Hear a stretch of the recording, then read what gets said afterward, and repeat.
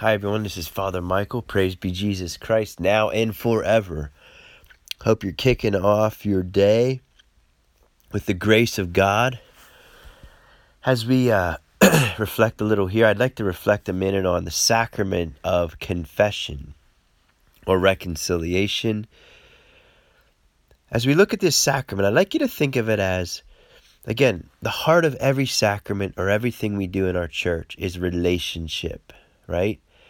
God's interested in one thing. It's relationship with your soul. And when we factor relationship out of the sacraments, we get empty rituals. It's not that they don't convey grace. It's just that we aren't in alignment with God's will regarding that sacrament. So we're not going to receive the grace He desires to give us because we're not having the proper disposition when we approach the sacrament, whether it be confession, Eucharist, penance, whether it be anointing of the sick or baptism or whatever it be.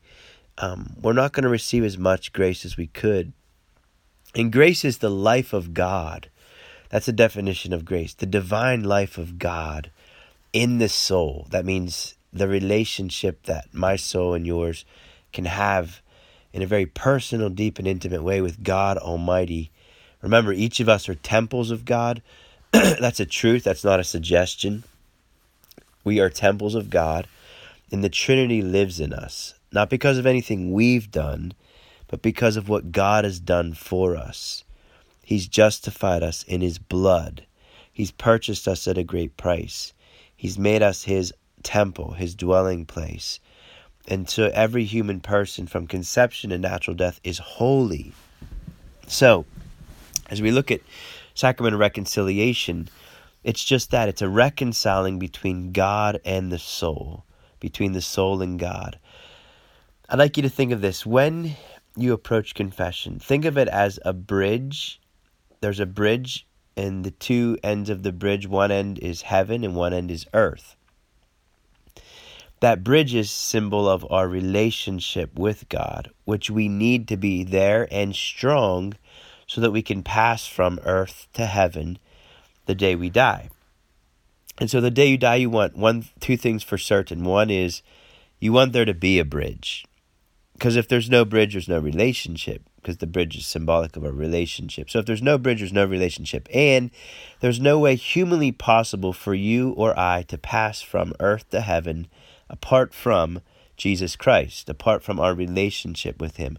Like it or not, regardless of what religion, background, or race you are, that's the truth. And so every soul at some point must come to terms with that truth. It's not a nice idea, or it's not a suggestion, it's not a subjective thought or personal opinion. If Jesus is the Son of God and His sacrifice and death opened heaven and purchased for us what we can't purchase for ourselves, then you and I cannot attain the glory of heaven apart from what Christ has done for us. And that means every soul must at some point make a decision to accept and embrace what Christ has done for us. And it is black and white. I mean, bottom line is you accept Christ or you don't. And that's your own freedom. You have that freedom. God gave us all the gift of His freedom, our free will to make that decision. So this bridge between earth and heaven, every time you sin, you remove planks from that bridge, and it becomes less and less of an instrument that you can cross over from earth to heaven. And so when we neglect that bridge, it begins to get weaker and weaker, and eventually it will rot and it will fall apart.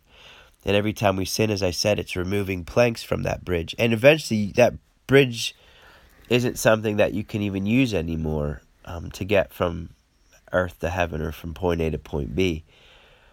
And so when you go to confession, remember Jesus is a carpenter.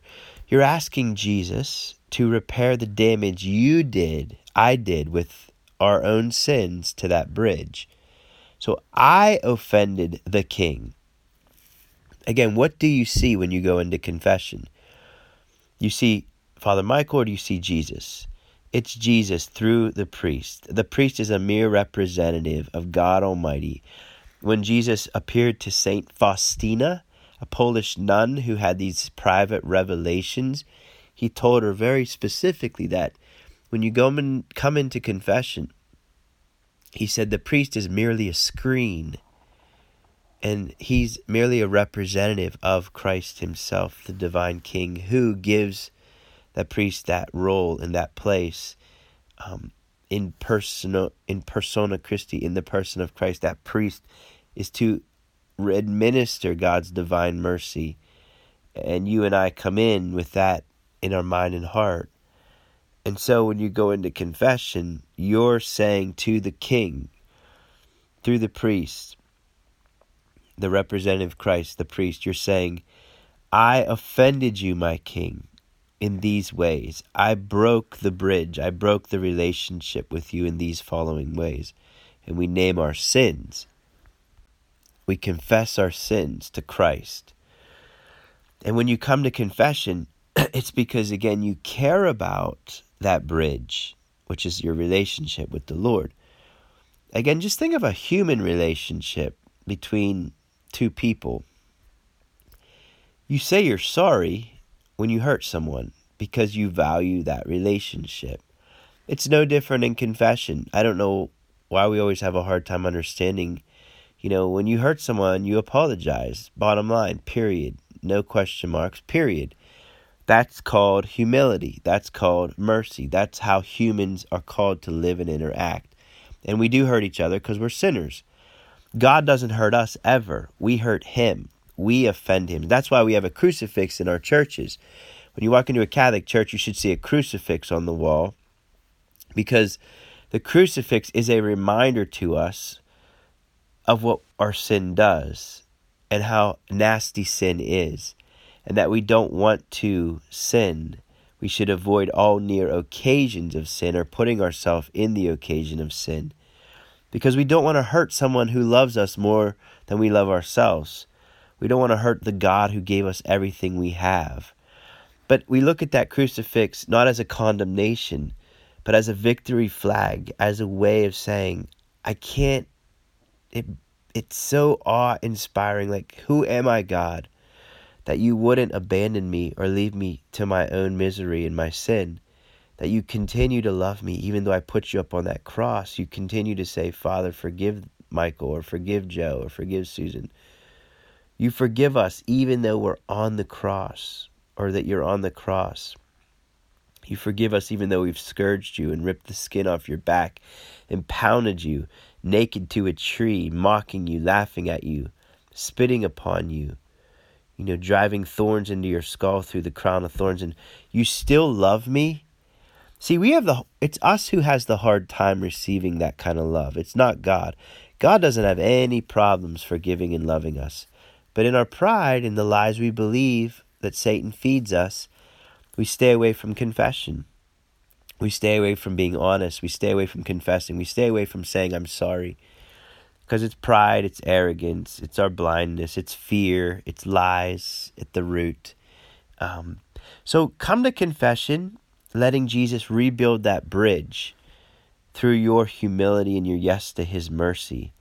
And when you go to confession, you're really saying yes to God the Father and all that his Son has done for you. Imagine saving up money your whole life imagine you saved up all the money you ever made to buy someone one gift. And then imagine that person never showing up to even get that gift. How would you feel? Put yourself in Jesus' shoes. He spent everything he had to win you the gift of mercy, but you never show up to get it. Because one, either you don't value it, or you don't think you need it, or you think you can handle this yourself. But see, that's all of Satan's tactic. Because unforgiveness towards self and others, it's like cancer. It will affect your relationships with you, with yourself, with others, with family, with friends, with spouses. See, we're so blind. We don't even know how unforgiveness is in our hearts, and anger and resentments and bitterness, and it's adding up, and it's becoming heavier and heavier and heavier. And what's happening is it's going to become depression. It's going to become oppressive. It's going to suffocate the life of God in us. It's going to make us sick. And some people, many in fact, that hold on to resentment, unforgiveness for years and years and years and years, they get used to feeling resentment and bitterness. And what happens is it actually starts to manifest itself in that person's body.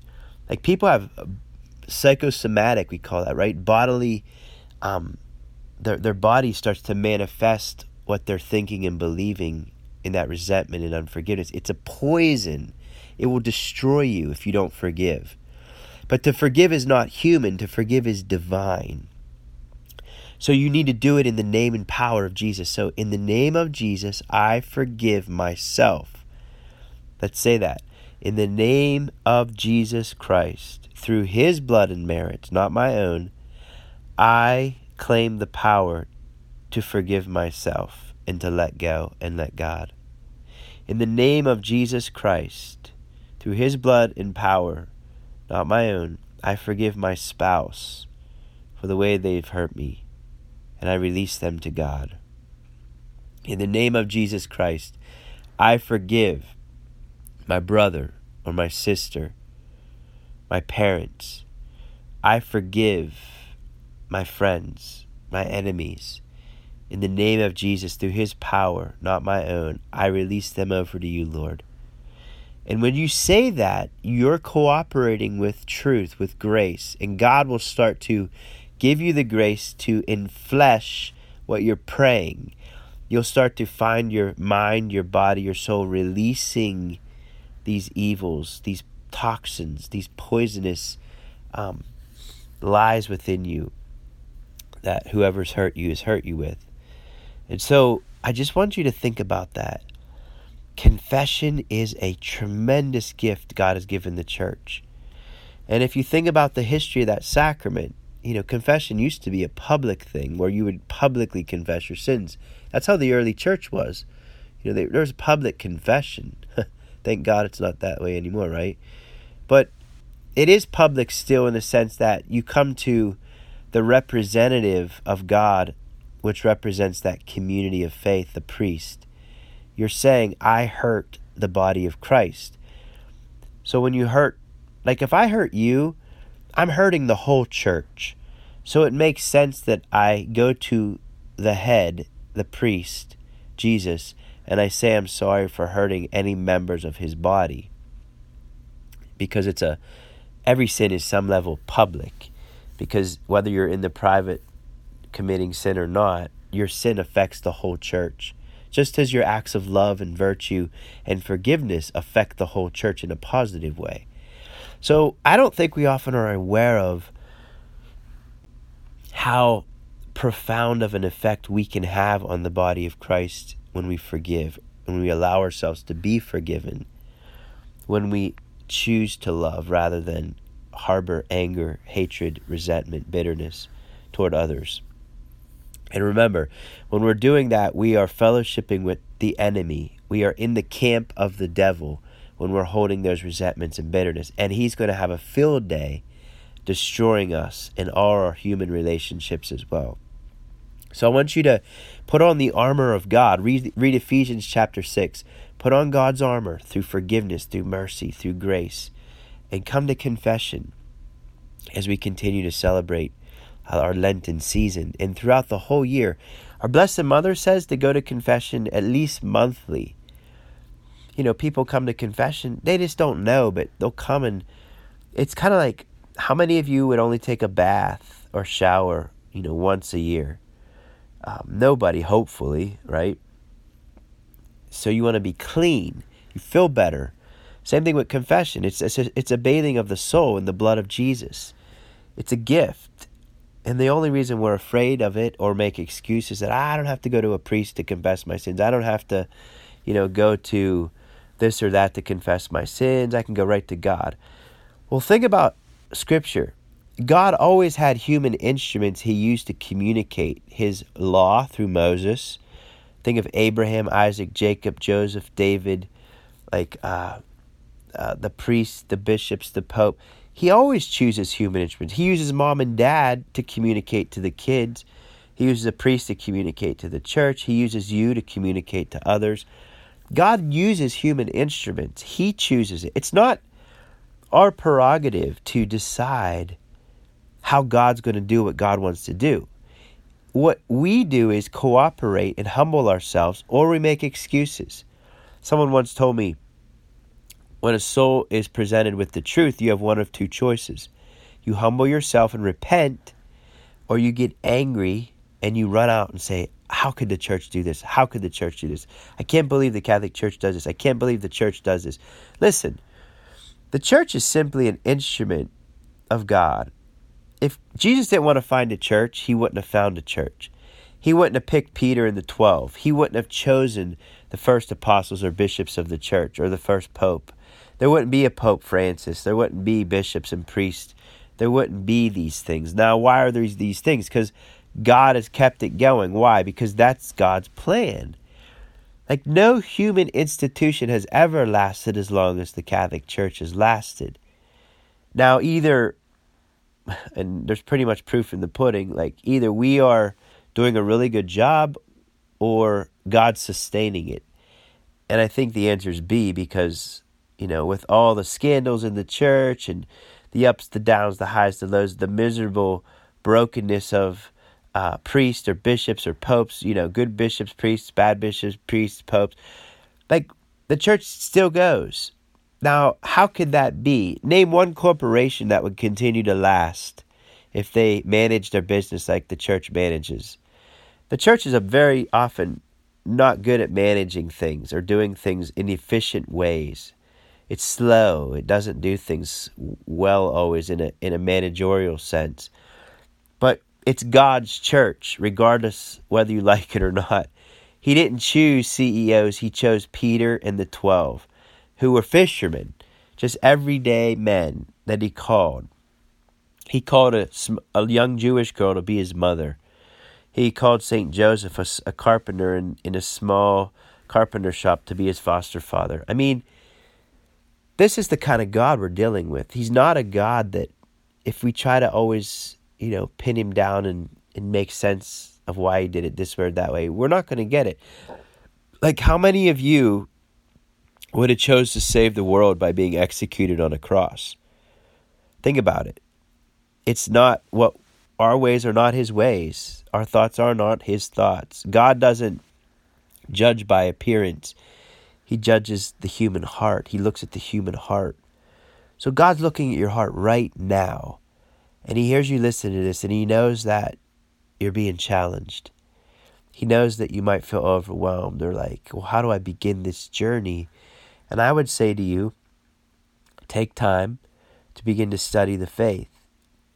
Go to a Catholic bookstore, start to study the scriptures, start to read the early church fathers and what they believed about the Eucharist, about Blessed Mother, about the saints, the angels. Go to these sources and learn your faith. Online today, there's so many beautiful teachings of people that have come into the church that can witness to you and I about the amazing truths that he's given us. So confession, my brothers and sisters, is an amazing, amazing gift. Let your bridge be strengthened. Let your bridge be rebuilt. Let Christ do what he came to do for your soul in a very personal way as you enter into the confessional with Jesus. And you say, bless me, Father, for I have sinned. It has been X amount of months, weeks, years since my last confession, and these are the ways I've offended you, and I ask for forgiveness and pardon.